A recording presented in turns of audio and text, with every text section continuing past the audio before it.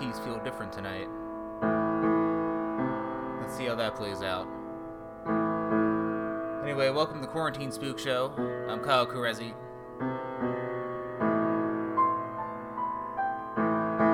This is the show where I do improvised horror stories. I say out loud a title submitted by the audience, and then I make up the stories from there.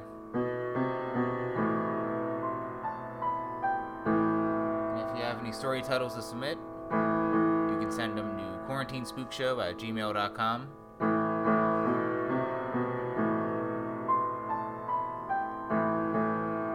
Also, I'll be exhibiting at the Virtual Comics Festival, TCAF, the Toronto Comics and Arts Festival.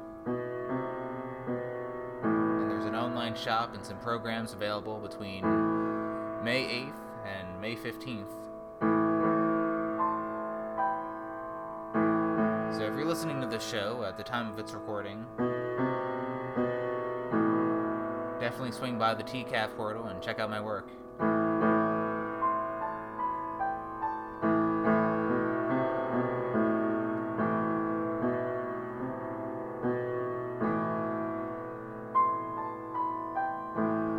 I feel like there's something else I had to mention before the top of the show. It's not quite coming to mind. So I think for now I'll just let the piano keys do the talking. And let's get the show started.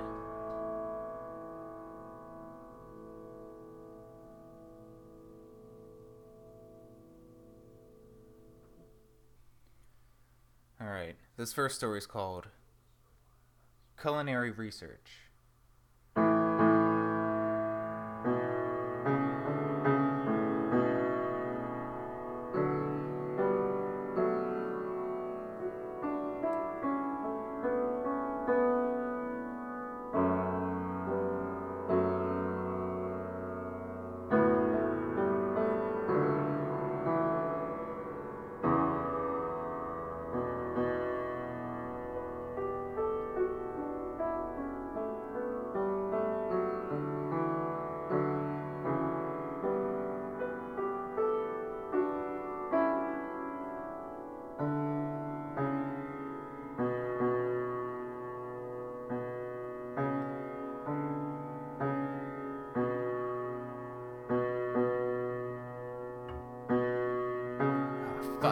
Fucking, god damn it, fucking shit.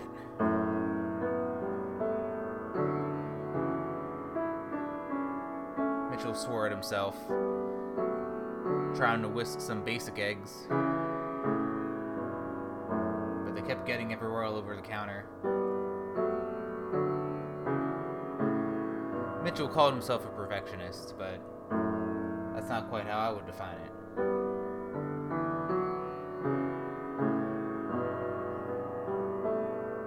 Sure, he enjoyed cooking to an extent, and some people liked his dishes.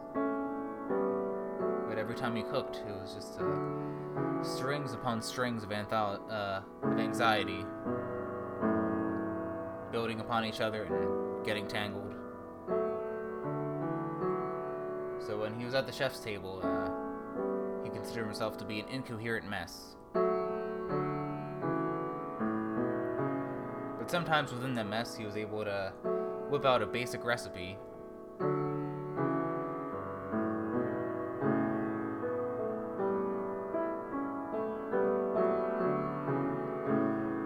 He did spend 2 years at a culinary school. Learned all the basics of making standard steak dinners at country clubs and brunches. For mass gatherings such as Easter and Mother's Day. A lot of banquet service work is what he pretty much specialized in.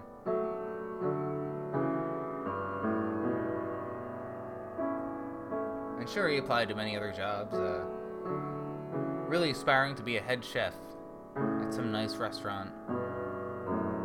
Even if it was attached to a hotel or something, he wasn't picky. At the end of the day, he just wanted to show what he was made of.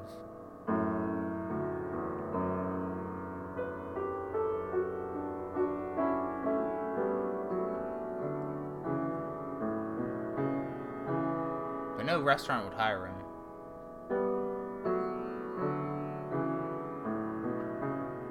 Sure, the experience was there, but his criminal record was a bit too dicey for them.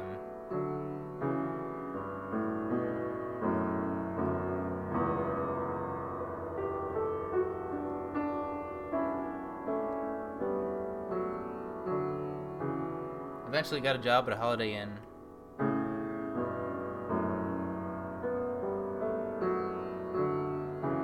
He was an assistant to the head chef there. And sometimes he'd take the reins when the Holiday Inn would rent out their banquet area for weddings and birthdays and bar mitzvahs and other types of gatherings that you can think of.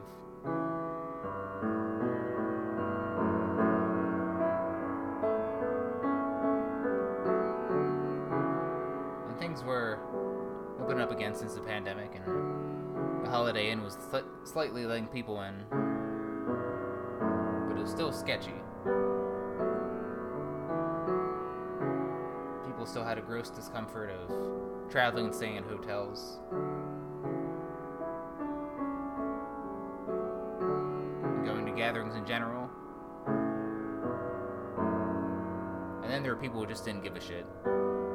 Didn't care about the risk. Thought that everyone was out of the woods when they weren't quite there yet.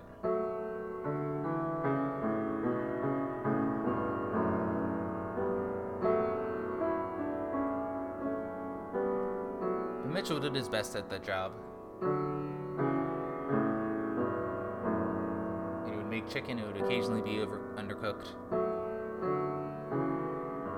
Sometimes the rice he'd make would be a little bit dry.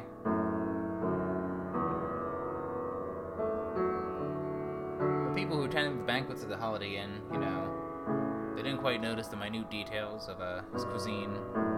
They just thought, yeah, it was fine, it's just whatever banquet food.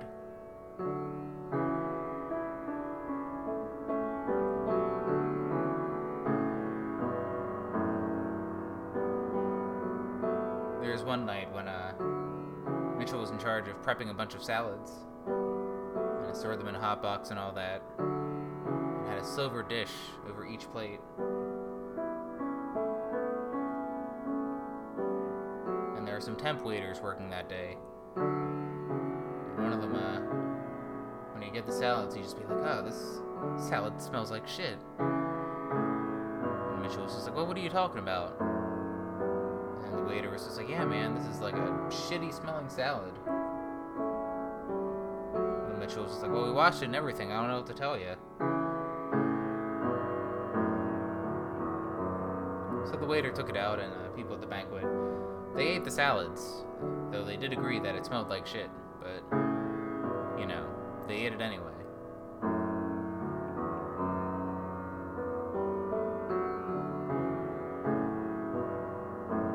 Mitchell did like using the kitchen at the Holiday Inn. It's larger than the one in his studio apartment. Sometimes he'd stay a little bit later just to experiment with different dishes. He'd bring his own ingredients, and then when he'd clock out, he'd try to make things that he was into. And he'd feed it to the custodial staff who was staying late. And they'd just be like, yeah, it's alright. Or they might be like extra nice about it, just like, oh yeah, it's really good, good job.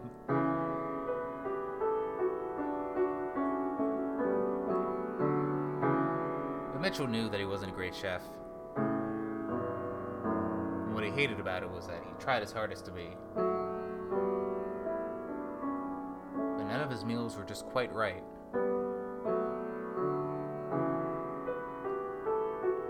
So I spent all this time doing research into how to be a better chef. Try different recipes, different ingredients, different spices. But still, to the palates that people gave it to, it all came off as pretty subpar.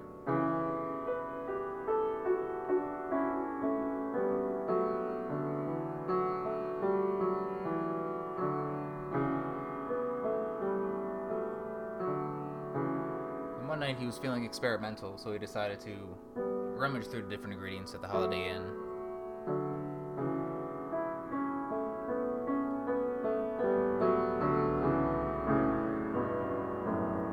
And they had some basics, they had some old, dry, expired basil, salt,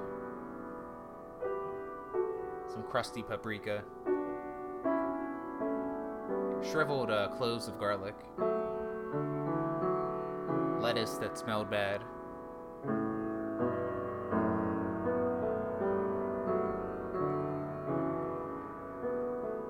but then deep in the freezer he found what looked like a coffee can, like a Folgers coffee container. So he opened it, and it looked like a spice mix of some sort.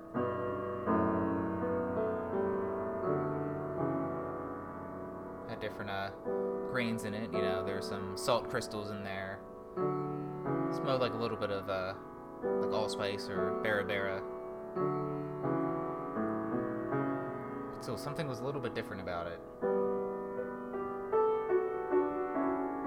For all he knew, it could be, toilet cleaner or something.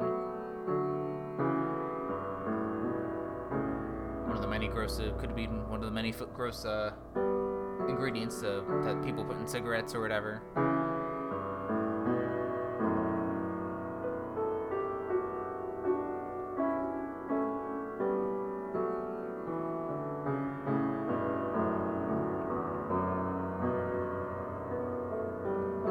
So one night at 2 a.m. he was adding this concoction, mixing it with his food.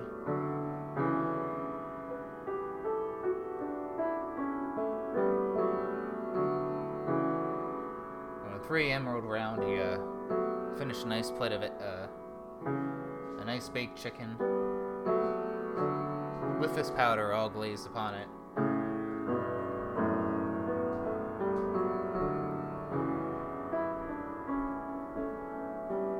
One of the managers was walking around just like checking in and whatnot,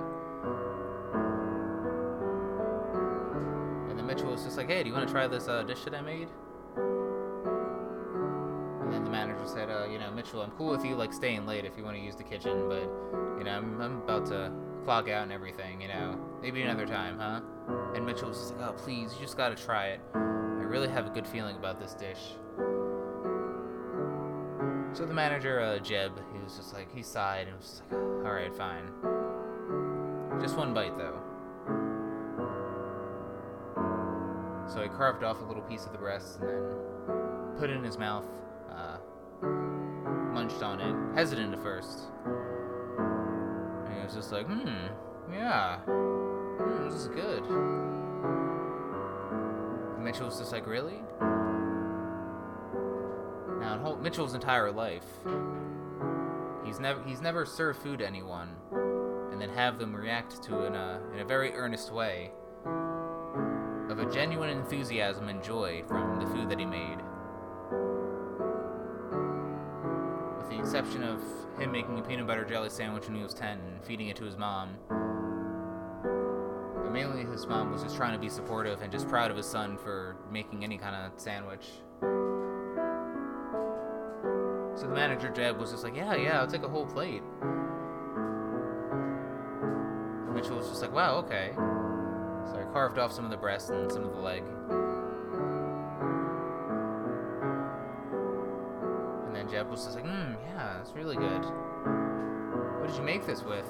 And then Mitchell was just like, a little bit of this, a little bit of that, some random shit I found in the freezer. And Jeb was just like, alright, well, I hope it's not toxic then. And Mitch was just like, I don't know.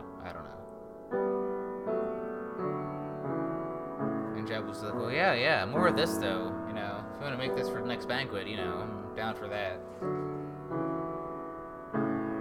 And then a week later, that's exactly what Mitchell did.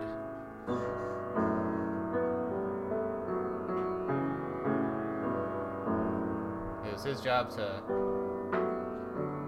make a dish for a wedding reception, and he had to make a bunch of trays of baked chicken.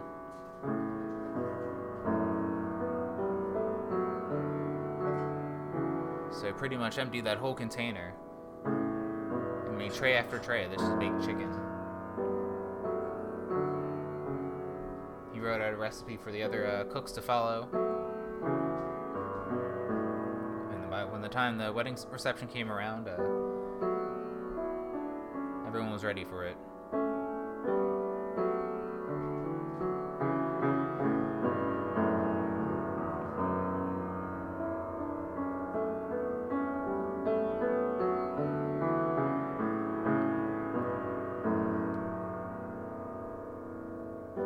Some of the waiters had a couple of bites of it, what was left over on their lunch break, after they already served it to the wedding reception. And then one of the waiters was like, yeah, this is really good. What'd you make this with? And he's just like, oh, just some shit I found in the freezer, you know. And I gave some to Jeb about a week ago, and he was really into it, so I'm surprised he's not here, you know, so we can have like the full realized version of it.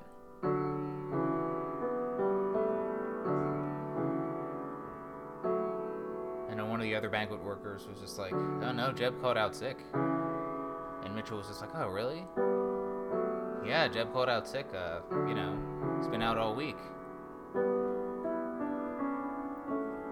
Mitchell was like, oh shit, I hope it's not COVID or something. And then the banquet server was just like, no, it's, I don't know. He didn't say what it was. It's not COVID, but apparently really got him down.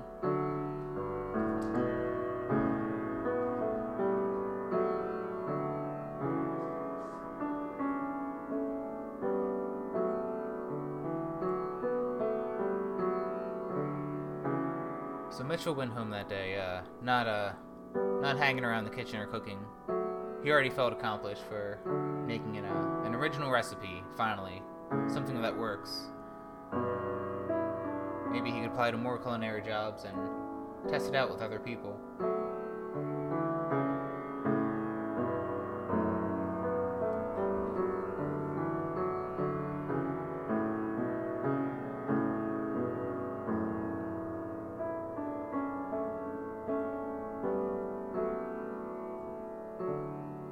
So the next day he had another banquet to prep. He was in charge of salads. There were some steak dinners already prepared. But he went to the Holiday Inn, something was wrong. Usually there'd be like a receptionist to greet him. But she wasn't there.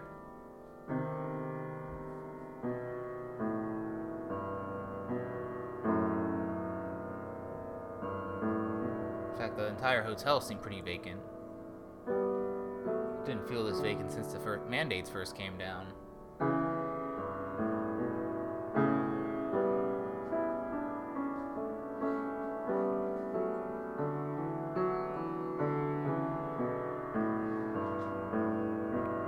And I went to the kitchen, and also it was empty.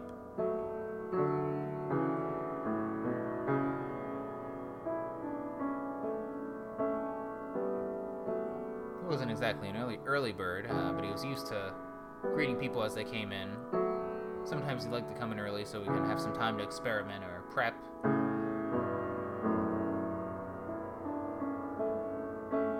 And Mitchell was just like, hey, anyone else in here?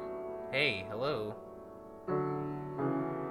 First he was thinking if the banquet was canceled or something, but even if that was the case, someone would have called or something. Or maybe it could have been restationed somewhere else in the hotel and just doing a room service or something.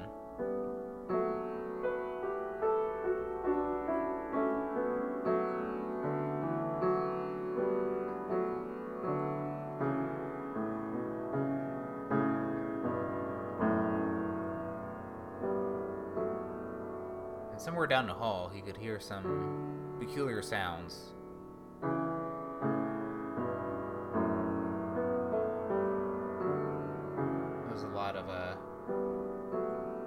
Lip chopping, a lot of salivating sounds, a lot of chewing.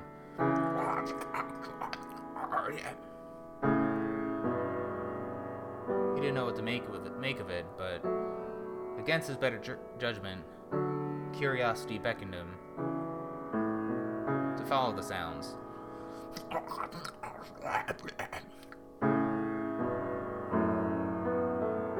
Followed it down the hallway and it's getting louder.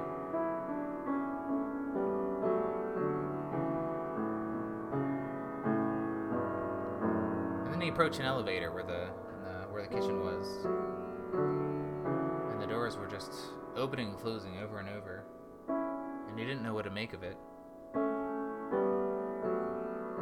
But he could see a pair of legs where the elevator was being closed on.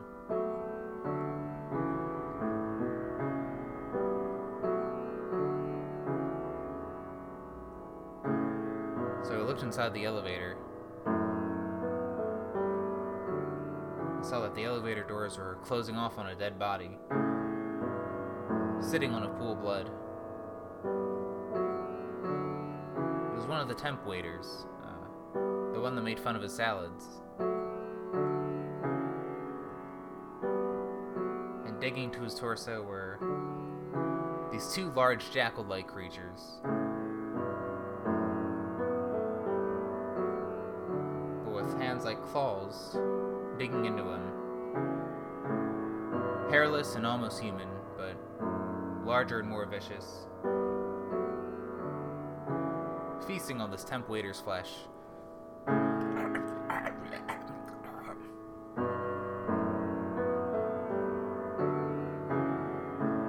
Mitchell just watched the sight in horror.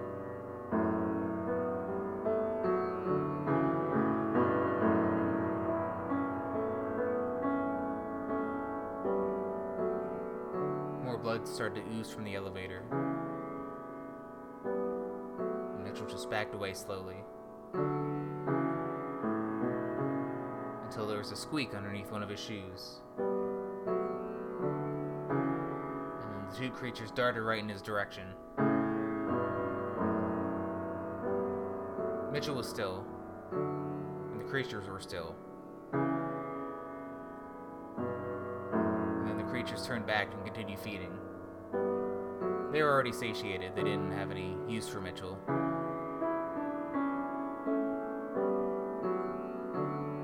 So Mitchell started to walk back down the hallway into the kitchen area in a daze.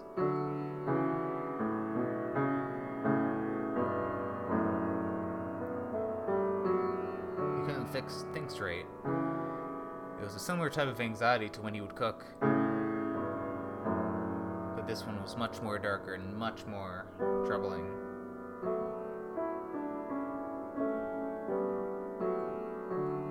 Eventually he just started to wander. He didn't know where else to go. He was babbling to himself, unable to comprehend what he saw. And that's when he started to see more blood, more bodies.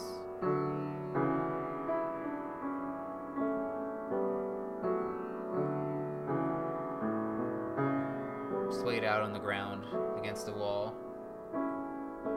Some of them were probably trying to flee but failed.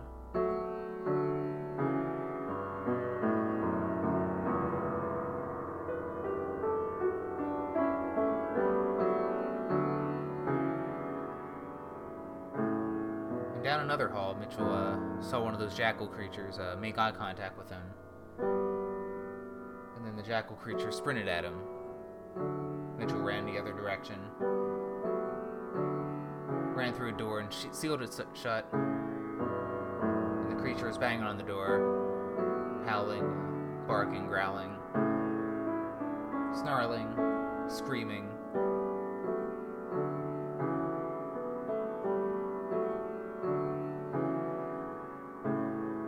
Mitchell just ran down the stairs, other creatures banging at the door. Mitchell went down to the downstairs hallway and found his way in the break room. And they saw this one custodian eat his lunch and watch TV. And on TV was the news about a string of murders that happened in a neighborhood nearby the hotel. But not by a person, but by some beast.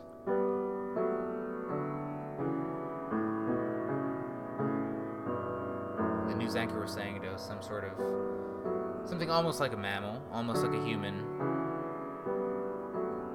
about 1.5 size of an average human,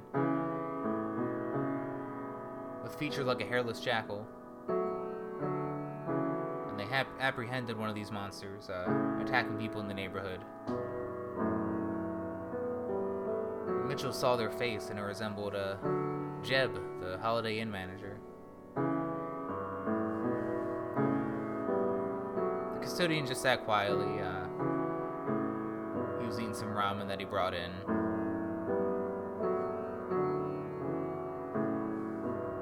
He seasoned it with some spices he brought from home.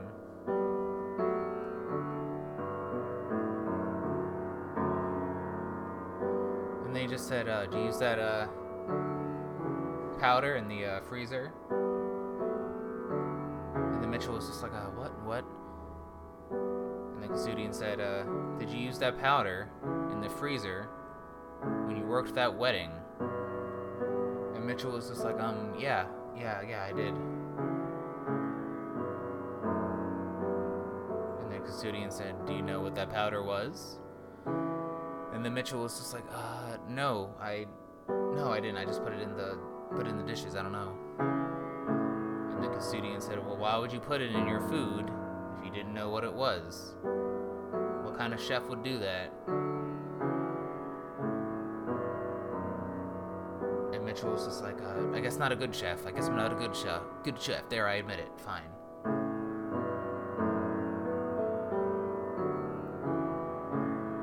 The custodian shook his head, and he was just like,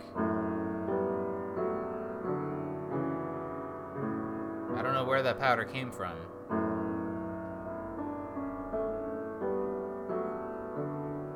But I've only known one other chef to use it. Probably about 13 to 16 years ago. Someone set it up as a room service meal for just like a specialty order. It was a really nice couple that was staying in a room on the 3rd floor. They just wanted to spend a romantic weekend together alone, just away from the kids.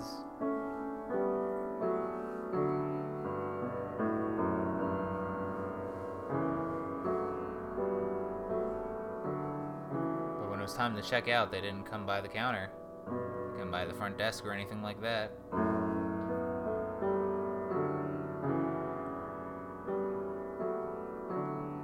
So one of the staff members went to check in on them. They just saw that they were both dead, both non-human, and they both mauled each other to death.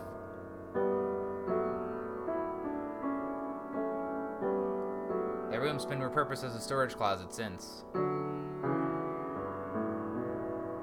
because the blood was too difficult to clean. It sticks more than just human blood. I didn't know that powder was still in the building. Or what was left of it, at least. And you fed it to everyone who attended that wedding.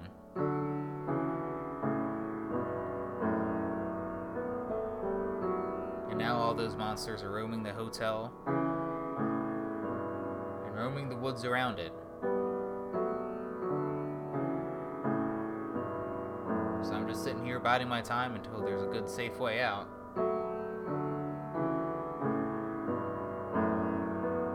And then he lifted up his shirt and showed a pistol. And then he said, I never bring my gun to work, but something told me it was necessary today. And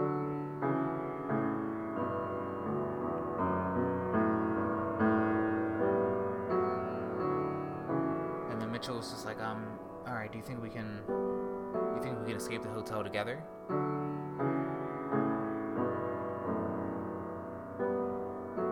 And the custodian laughed and said, you can try, but in my opinion,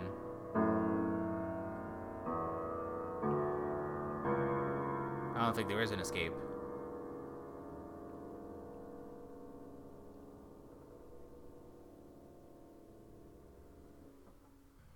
Alright, this next installment is called Short-stemmed slippery jack.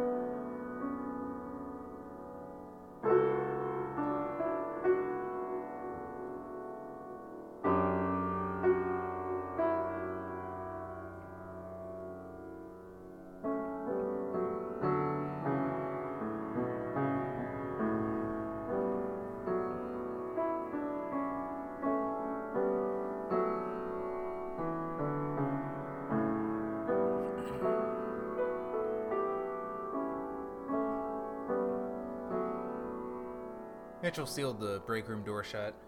It was the only entry and exit in and out of the room.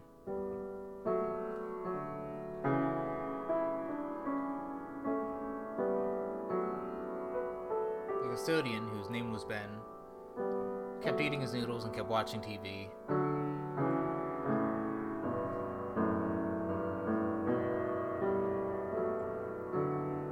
Mitchell was just, "You're just gonna sit there and eat, watch TV and all that?" And then the custodian Ben was just like, "Well, yeah, you know.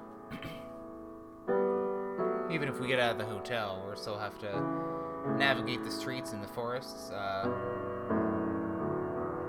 don't know how this thing spreads, you know. I mean, I think this could just be an isolated incident, but what, do you think the government's gonna snuff this out? They don't know how to do anything."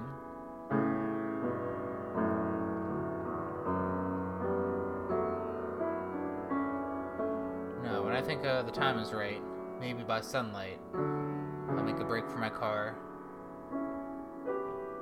try to go back to my house, get my guns together, and just hole up, you know. I got preservatives and canned goods and all that, 'cause I'm a prepper, you know, so I can fucking handle it. And then Mitchell was just like, "Well, we gotta do something to undo all this." Then Ben just laughed, just being like, "Well, I bet you feel that way because you're the dude that caused all of it. First thing you probably want to do is get rid of that powder." And then Mitchell was just like, "Oh, don't worry, I used it all." And Ben was just like, "Oh, that's not reassuring, but..."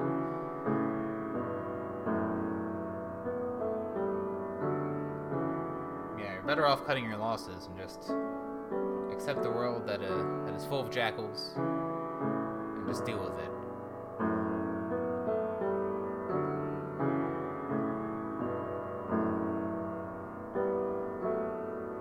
Suddenly there's a bang on the door. Who shouts and said, "Let us in, let us in."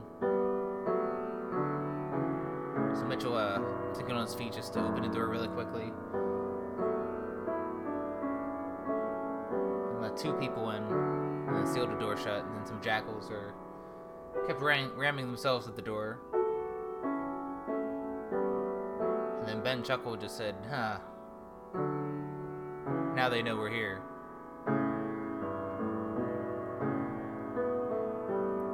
It was two people, man and woman, named Brad and Barbara.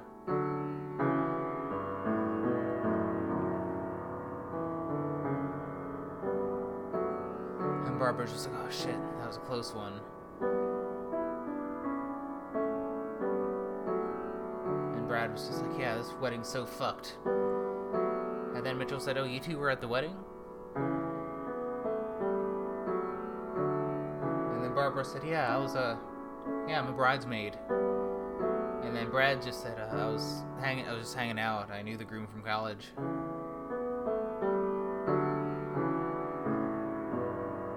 And then Mitchell said, "Well, you didn't eat the chicken, did you?" both shook their heads. No, we're vegan.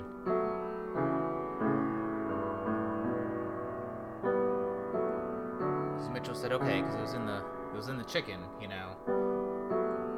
So once everyone at the wedding reception ate that chicken, that's when they started to turn into these things, you know, overrunning the hotel and the woods around it.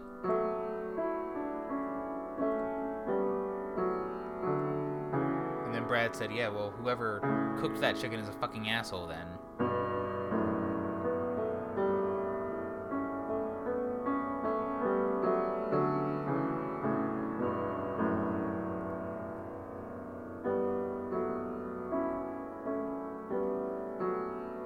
So Barbara said, alright, so what's the plan? What are you guys doing? And then Ben said, someone else already trying to butt in. And then Mitchell said, we're just going to wait till sunrise and then make a break for it. And then Brad was like, oh yeah, pretty, Night of the Living Dead, you know. And then Barbara said, well, at least I'm not, you know, catatonic or whatever.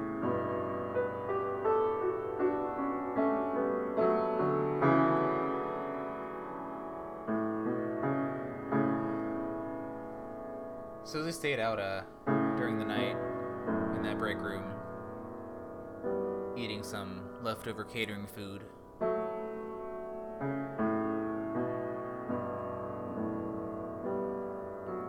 Talking about their lives, their dreams, their aspirations.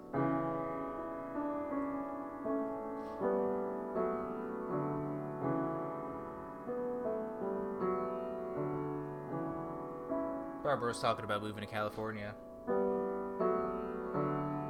Brad also said he wanted to do that. And they both made a pact about moving to California when and if all this was over.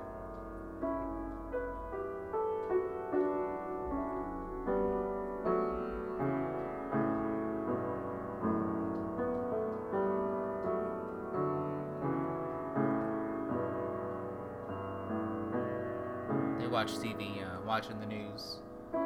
What's left of the news these days.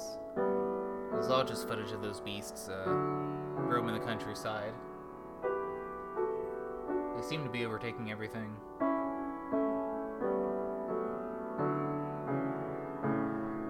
Mitchell was just making some old coffee and mixing it with Kool-Aid from the soda fountain dispenser.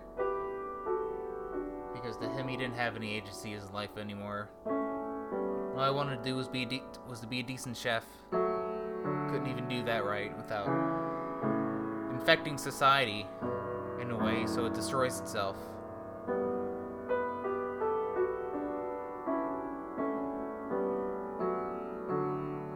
Eventually, it was about 6 a.m.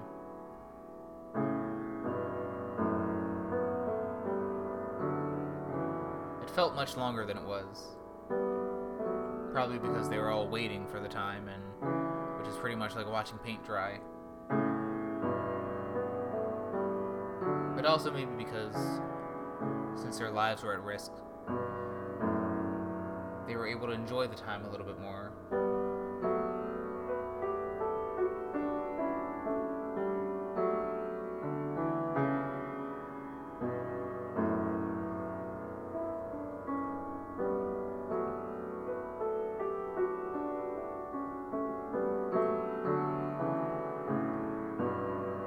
At that point, it was at 7 a.m. and Mitchell was just like, "All right, it's time. We gotta make a break for it at some point."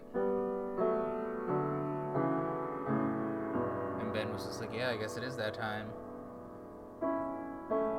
So they all stood near the door, and then Ben said, "Now, do you all know where you're going? Because I'm heading to my car, and I can drop you off somewhere."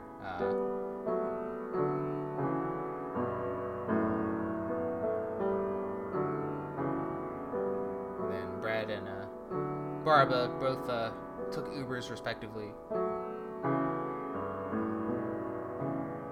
Mitchell took the bus. So they all agreed to go to Ben's car and he can drop him off where he was able to. As long as in the proximity of him going to his house.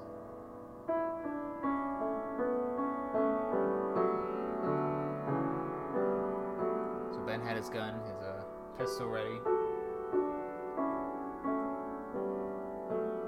And then they all slowly opened the door and peered out.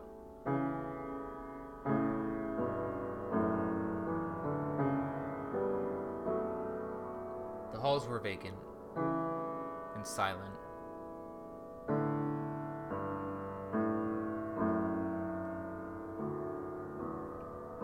They walked slowly, trying not to make any noise. By the first corner they turned, they saw a body sprawled out against the wall, sitting down, neck limp. And then Brad said it must have been the screams that came from last night. And then they all nodded solemnly.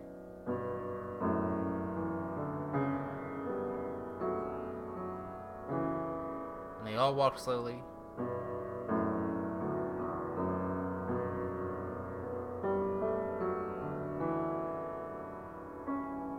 Peering every doorway they walked past.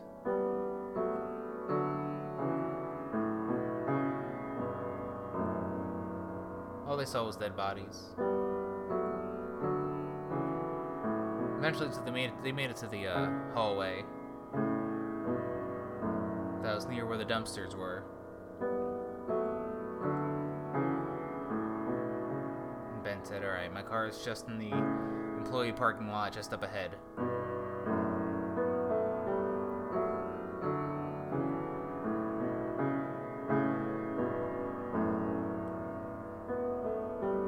Suddenly they heard all this vicious barking, you know.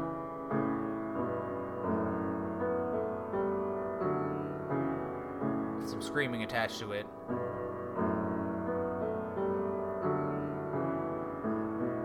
They look over and they see a guy wedged between two cars, trying to shake a jackal beast off his leg. But the beast was just like taking more bites out of him. And the guy slowly became limp.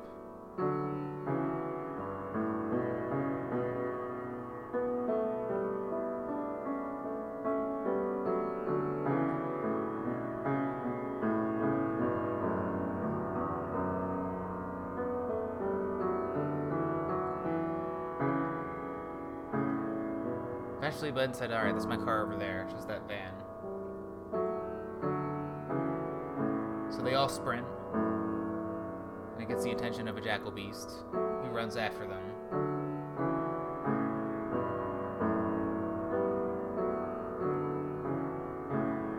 They all make it to the car, but then the beast attacks Brad. Brad starts screaming, and then he falls and trips. Two more jackal beasts arrive, and then they're just devouring him and munching on him. Barbara's screaming. Mitchell just says quietly, "Oh, whoa, hey."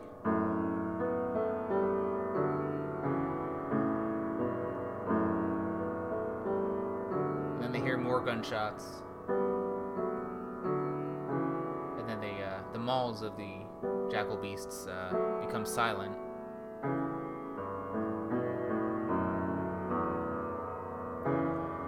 And on the hood of a nearby car, is a dude with a trench coat and a really wide-brimmed Van Helsing hat. And he was shooting at any jackal beasts that were coming around in the parking lot. Meanwhile, Mitchell, Barbara, and Ben, they're all in the car. And then Mitchell was just like, "Oh, we need that guy on our team." And then Ben was just like, "Nah, that guy seems like a tool."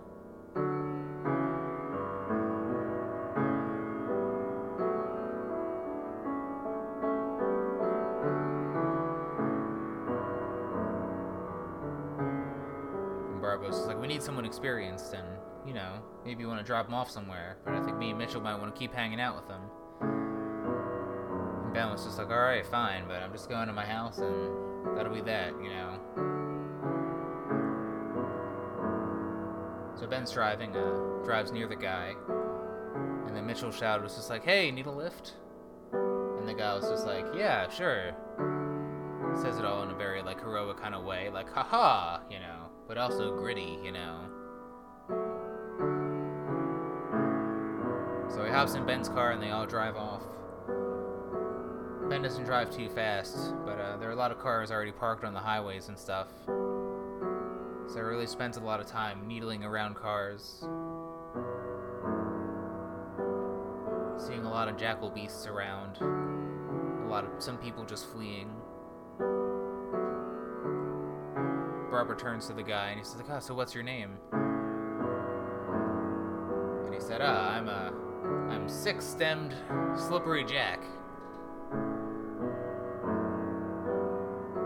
And then Mitchell was just like, how'd you get that name? And then Slippery Jack said, well, my name's Jack. None of those beasts could catch me, so that makes me slippery. And I was tripping balls on mushrooms when all this stuff happened.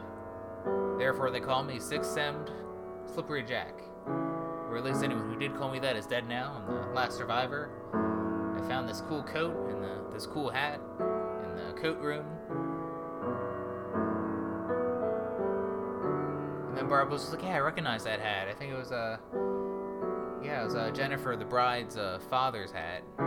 He really wanted to make a point to wear that hat on his daughter's wedding. And then Slippery Jack said, oh, well, now they're dead, so they got that going for them. And then Ben was just like, alright, do any of you need a ride anywhere? I can only take you so far, you know. Just holding up in my house, but if you need like a community center, I can drop you off. Maybe like a mall, if we really want to get cliche about it.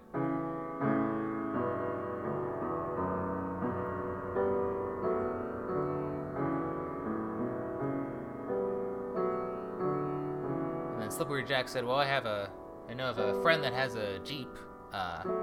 We can swing by his house and take his Jeep. He's probably dead, so maybe that can work. And then Mitchell was just like, well, yeah, but doesn't that take up a lot of gas, though? And then Slippery Jack said, oh, you're going to care about the environment all of a sudden during yet another apocalyptic scenario? And then Mitchell was just like, well, it guzzles a lot of gas, you know, we're going to have to keep, like, refilling it and whatnot. And then Slippery Jack was just like, well, we gotta, you know, if we're gonna die by fighting all these jackal beasts or whatever, you know, I want to look badass and cool when I do it.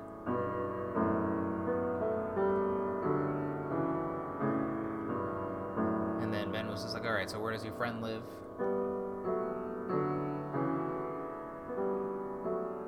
And then Slippery Jack was just like, just up ahead northwest.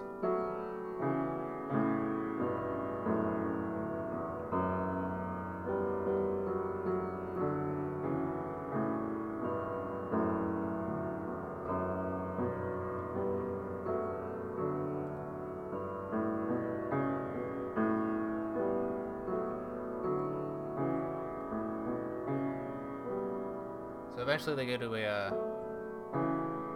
parking garage.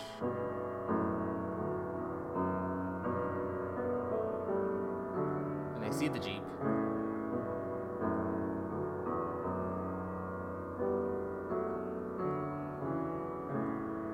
Slippery Jack walks up and he unlocks the car. He already has a key on him, and Barbara was just like, how'd you have that key? And then Slippery Jack was just like, look, we all have to be honest with each other. Bottom line is my friend was being a tool, so I murdered him and took his car keys and was all like, if I see his car, I'm taking it. And now I have it.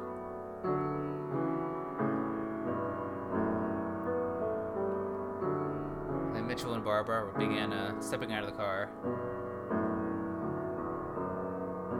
And Ben was just like, hey, you two, you know, if you want to crash at my place for maybe a couple weeks, until you're ready to move on again, you know, you can do that. You don't got to be with this tool here.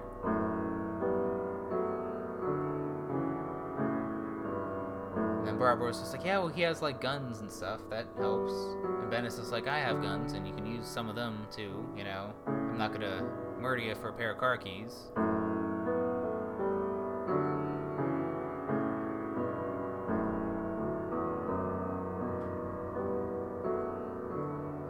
it dawned on Mitchell that he didn't know where he was gonna go.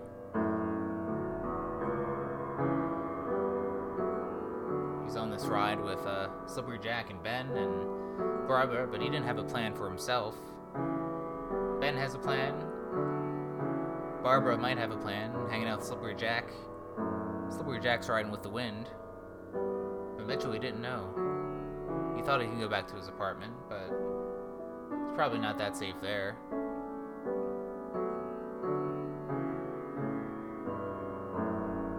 Maybe it would be safer with Ben. And then Mitchell was just like, yeah, you know what, Ben, I think if it's cool, I can crash with you. I can cook, if you want. It's like a room and board kind of thing. And then Ben laughed and said, I don't need your cooking, your company's just fine, And suddenly Mitchell hears a gunshot. The passenger window's broken open. And then Ben's bleeding out. Mitchell and Barbara look over at Slippery Jack, pointing his gun at Ben. Ben was on the older side and just starts to pass out. Mitchell grabs him, tries to wake him back up, try to seal his wound. But Ben's already fading, already starting to twitch.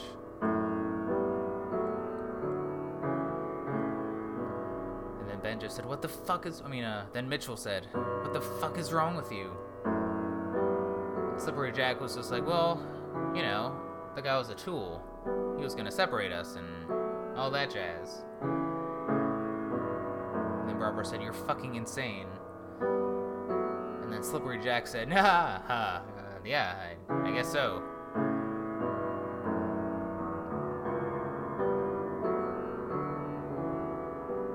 Ben's breathing and he says, like, Mitchell, come here. Mitchell gets his ear close to Ben. Then Ben whispers his last words to Mitchell, and then passes out and dies.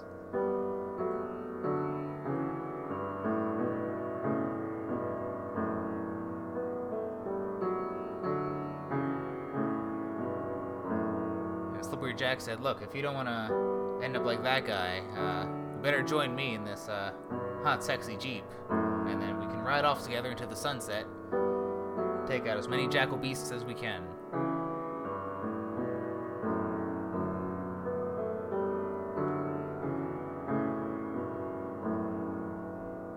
Mitchell and Barbara look at each other and nod. And they both start to approach the backseat of the Jeep. And then Barbara whispers to Mitchell, what did Ben say?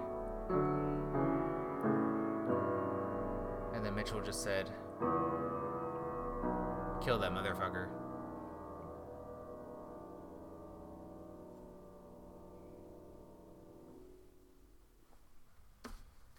Alright. This next installment is called Appendages.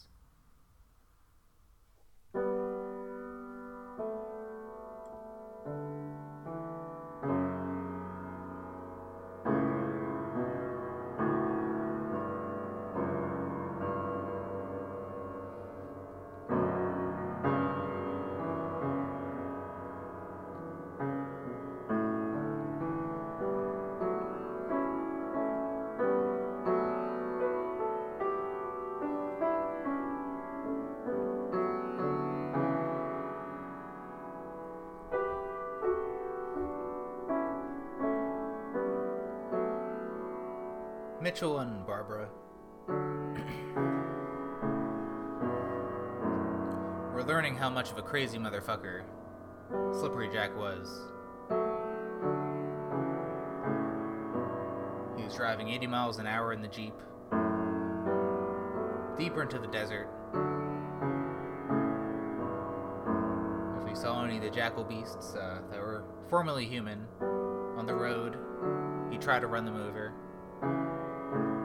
Or just recklessly shoot them out the window. Knock conserving any bullets at all.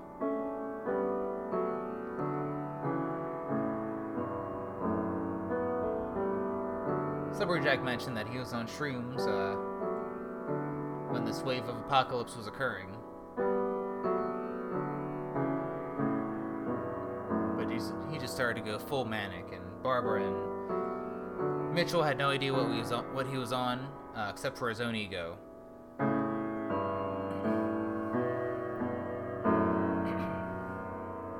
He was just like, ah, fuck man, you gotta live like the open road, you know? It's like I'm a great hand and you're all my appendages, you know? And we're gonna fucking grab what we need and get going, man.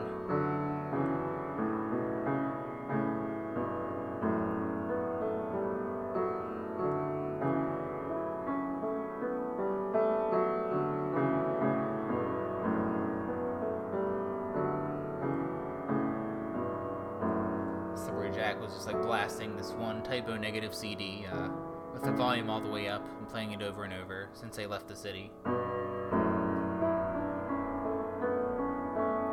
Meanwhile, Mitchell and Barbara were just like these hostages in the back.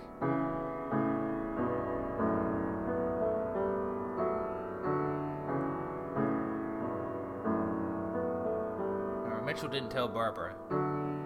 He said he grabbed Ben's pistol right when he died. The thing was, Jack was driving so fast that he couldn't take an opportunity to shoot him, because it would crash the car. He didn't even know how many bullets it had.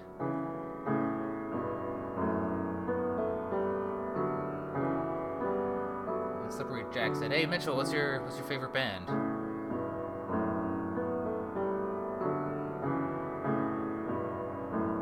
Mitchell was just like, I don't really have a favorite band. And Slippery Jack said, "Come on, Mitchell, what's your favorite band, or I'm gonna rename you."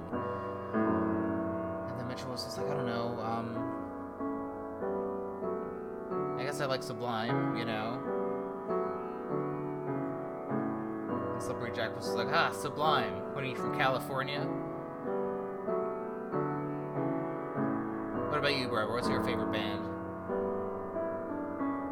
And she was just like, I don't know, I listened to a lot of Fall Out Boy when I was in high school. And Slippery Jack was just like, a couple of squares in this Jeep. No, you gotta listen to face-melting music. Slippery Jack had a proclivity to rant and repeat himself. And it really made Mitchell and Barbara unnerved to be held hostage by Slippery Jack's mental illness, string of mental illnesses, and his derangement and all that.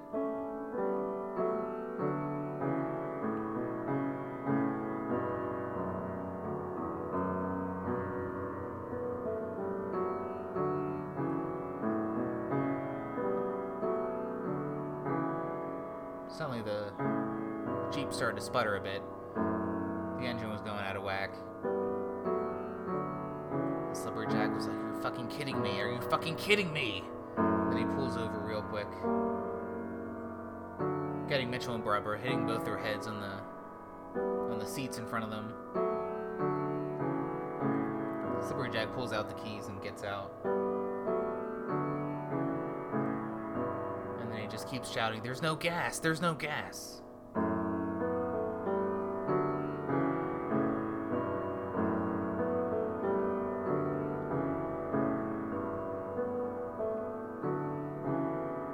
Slippery Jack gets back in. He sits in the shotgun seat.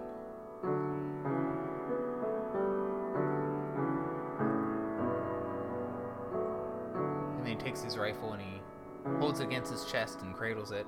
And then he sighs. He says, "All right, I want to make this democratic. What do you all think? What do you think we should do from here?"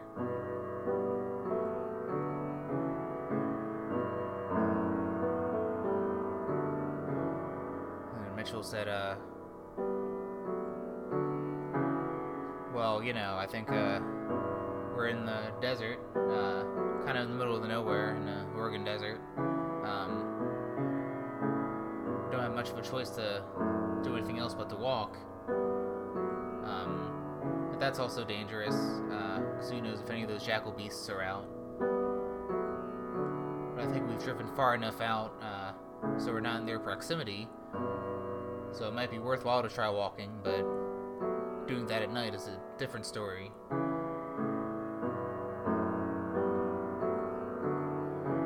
And then he was just like, alright, that's a good idea. That's a good idea, Sublime. That's pretty good. What do you think, Pete? Barbara didn't register that Slippery Jack was talking to her. But then she remembered that a member of Fall Out Boy was named Pete Wentz, so she assumed Slippery Jack was drawing that connection. And she was just like, I agree with Mitchell. And then Slippery Jack said Sublime. His name's Sublime, because he has such a hard-on for Sublime. And then Barbara was just like, okay, well, I think, us walking would probably be a good idea. Maybe we can stay here for the night and then start walking in the morning so we can see where we're going. Shoot any of those jackal beasts that we see. And then Slippery Jack was just like, yeah, I like that. It's really cool. It's a great idea. Sublime, why didn't you think about that, Mitchell? Why didn't that occur to you? Didn't you ever think? Have you spent your whole life not thinking?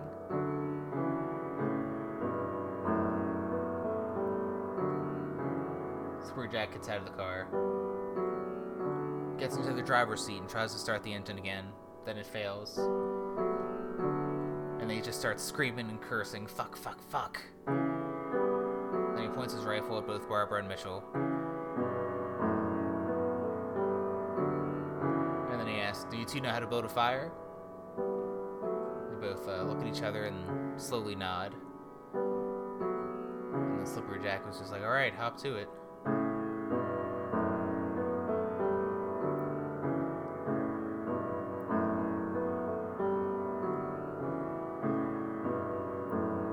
So Barbara and Mitchell, they start a fire, get some wood from some trees nearby. Takes a while to light because there's still moisture in them, but they manage to get it going. It's already dark.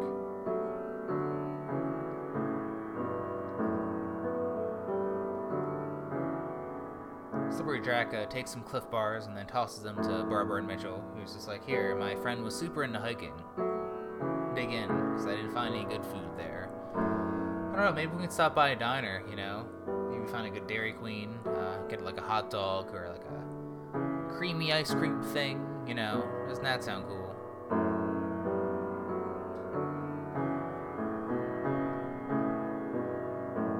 So they're all sitting around the fire. The stars look beautiful, despite everything. And they're slowly eating their Cliff Bars. Neither Mitch or Barbara don't eat theirs. They don't finish theirs, rather. They just put it away and decide to save it for later.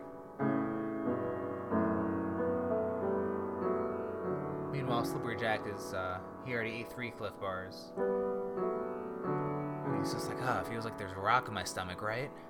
But goddamn, look at that view. Those beautiful stars. So you can see the Milky Way from here. You can see both the Dippers, Orion's Belt.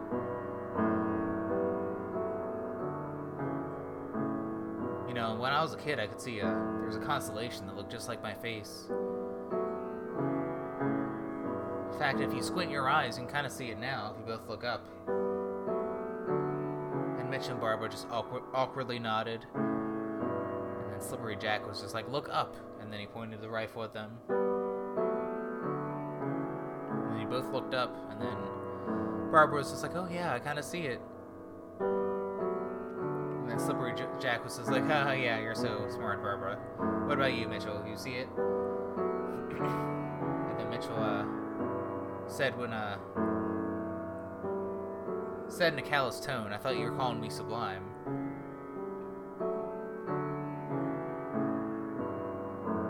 And then Slippery Jack was just like, well, I prefer Mitchell now. But you know what? I can go back to calling you Sublime if you prefer it. I'll call you whatever you want, babe. Just ask. then Mitchell just said, Mitchell's fine.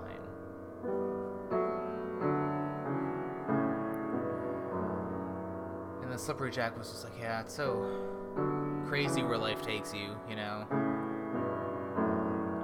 At first I thought my life fell apart when the pandemic happened. But, then this whole, people at a wedding turning into jackal beasts, It's fucking crazy, I had no idea that life could take you in so many interesting directions, and you can make all these friends along the way. So Barbara cleared her throat. So, what were you doing at the hotel?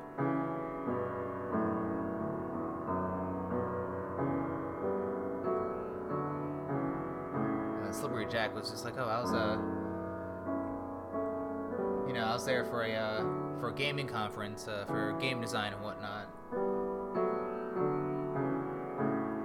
I was tripping balls the night of that wedding, I guess. And we were gonna have our little banquet ceremony afterwards, but that got ruined by that wedding, everyone turning into monsters or whatever. So I was tripping balls while that happened, and I just started to, shoot a bunch of those things. And then I was just really on it and hunting them down and kicking their asses. And then it dawned on me, I am a god. Therefore, I could do whatever, whenever.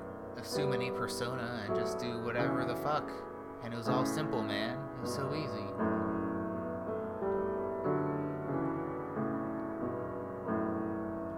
And then Mitchell was just like, so you brought a rifle to a game conference? And Slippery Jack laughed and was just like, oh, well, gotta be protected, in these unprecedented times or whatever, am I right?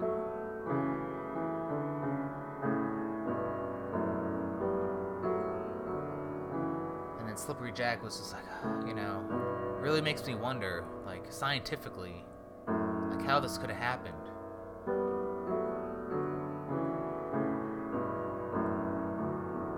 How all these monsters, they could have...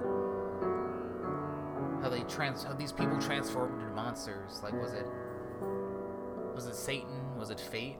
Did the planets align for this tragedy to befall mankind? What could it have been, man? Slippery Jack adjusted his hat. He thought he looked really cool. But Barbara and Mitchell were in agony watching this psychopath self-actualize in front of their very eyes. And were willing to do anything to make it stop. So Mitchell chimed in and said, well, yeah, I heard it was in the food. And Slippery Jack was just like, what do you mean? And Mitchell was just like, well, all the people at the wedding who transformed into those monsters and started to wreak havoc on that Holiday Inn and the woods around it, the neighborhoods and highways and all that. Apparently they had this chicken with a specific seasoning in it. And then that transformed them all into the monsters.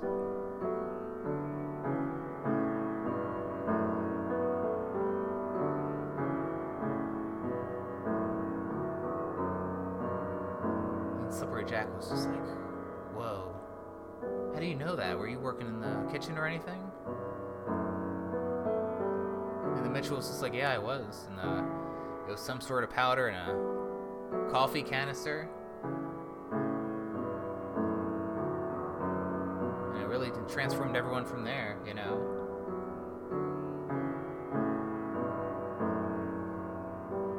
then Slippery Jack was just like, well, that's neurotic, that's imbecilic, that's absurd, obscene. Who would possibly do that to people? Be so cruel?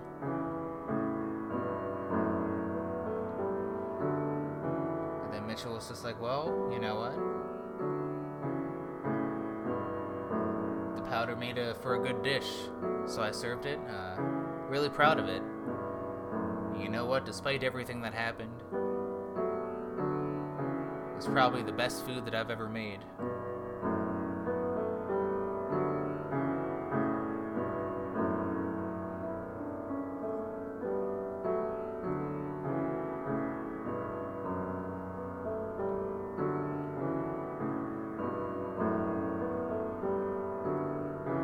Slippery Jack said, "Oh, that was you. You were the one who cooked that damn dastardly chicken and then fed it to that wedding. And they became monsters?" And then Mitchell was just like, yeah, that was me.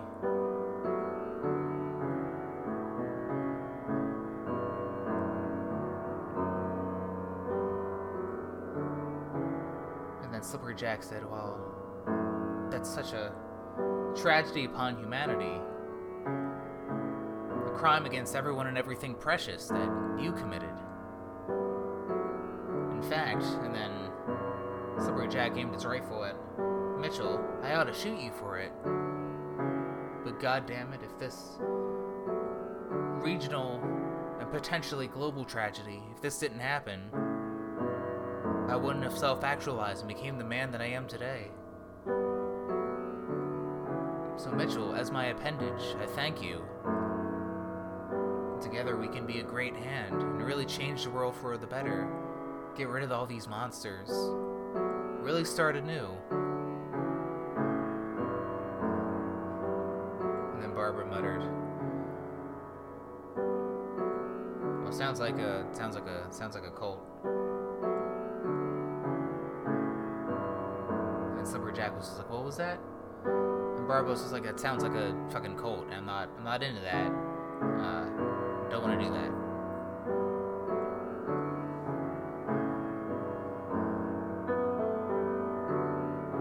So then Slippery Jack aimed a rifle at her and was just like, well, as my appendage, you gotta do what I say. If we're gonna be a great hand, like a master hand or whatever, fucking Smash Bros style, you gotta do what I say. And then Barbara was just like, no, I'm not going to. I can't live like this another night with you. You're nuts. You're fucking crazy.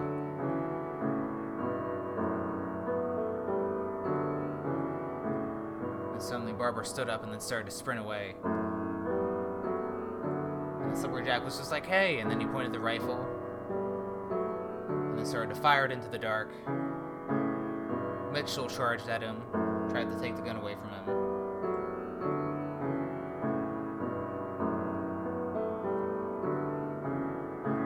Slippery Jack shot Mitchell right in the gut. Slippery Jack stood up with Mitchell's blood on his shirt, ran towards Barbara, and then caught up with her and grabbed her by the hair, and then dragged her back to the campfire, and then threw her down, and he said, sit down. And Mitchell was bleeding out.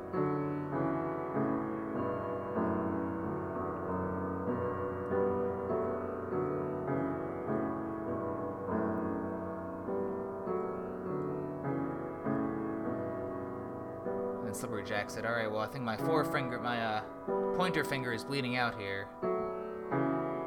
So as my pinky, you're gonna have to pick up the slack.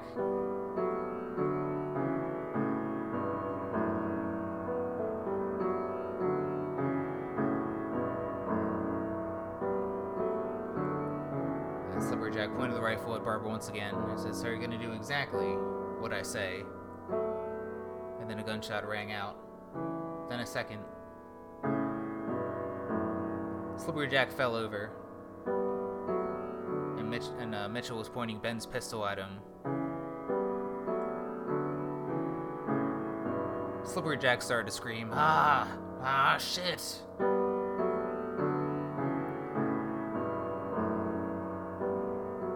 Mitchell fired 2 more shots, and then it was empty after that. Slippery Jack tried to go for his rifle, and then Barbara kicked it out of the way. Slippery Jack lied directly on his back.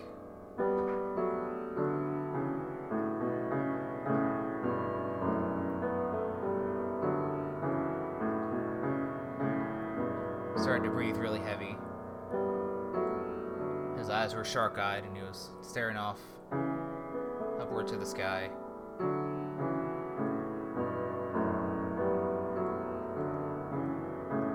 Mitchell sat down again, and Barbara was like, oh shit, Mitchell, you're okay?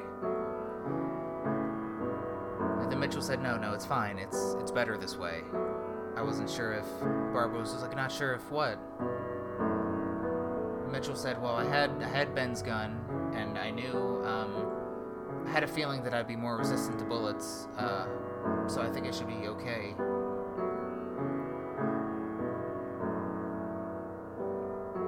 And then Barbara said, resistant to bullets, what do you mean? And then Barbara looked at Mitchell's gun wound, and his blood was a little bit different. It was shinier and darker.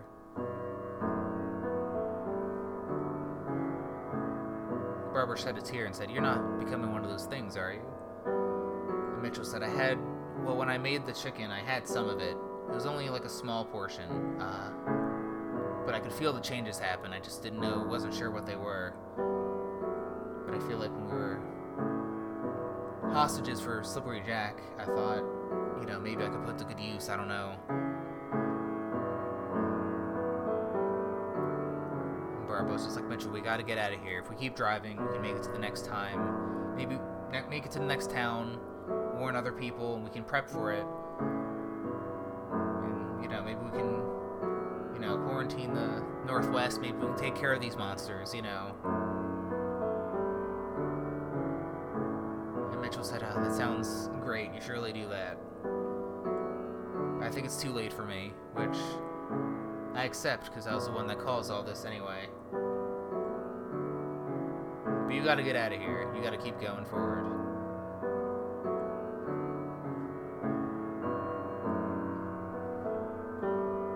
And Barbara was just like, well, I can't,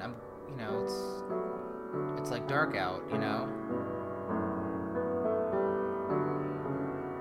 then Mitchell was just like, I saw a flashlight in the car, just follow the road. If you see like a gas station or something, maybe they can help you out, You just gotta keep going, because I don't know when these changes are gonna like take effect, And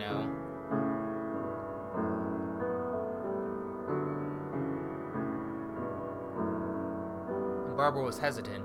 She wanted to say, you can come with me, we can do this together. But she knew if Mitchell was gonna become one of these monsters, then he'll probably want to hunt her down too. This is something Mitchell thought of also. So he just said, they won't, when I've met these monsters, they don't attack people when they're feeding, so I'll feed for the night, and I'll buy you some time to get a head start, so you keep going,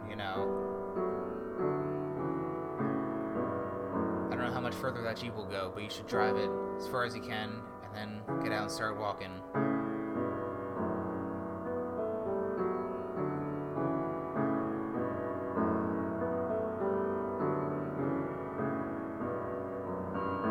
Barbara got up and she started to look around the Jeep.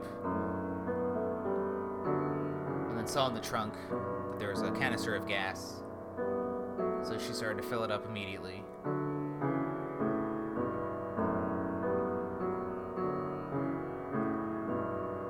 And then Mitchell groaned and he was just like, I don't know what hurts more. If it's me dying or me turning into a monster. And Barbara just laughed, with tears coming out of her eyes. She thought it was fucked up, but she really did like that joke in the moment.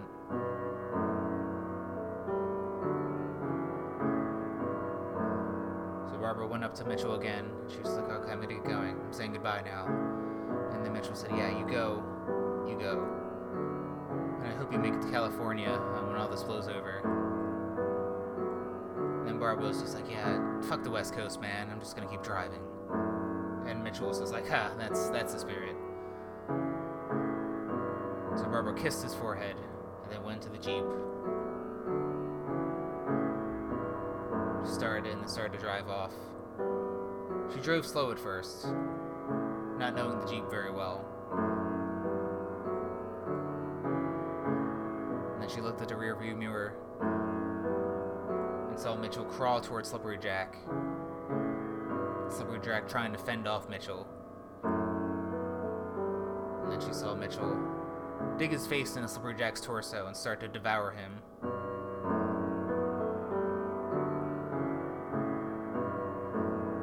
Barbara was heartbroken to watch her new friend succumb to these monster instincts. So she looked away from the rearview mirror and then just kept driving ahead. But what she didn't know is that from Mitchell's point of view, it was the best meal that he ever had.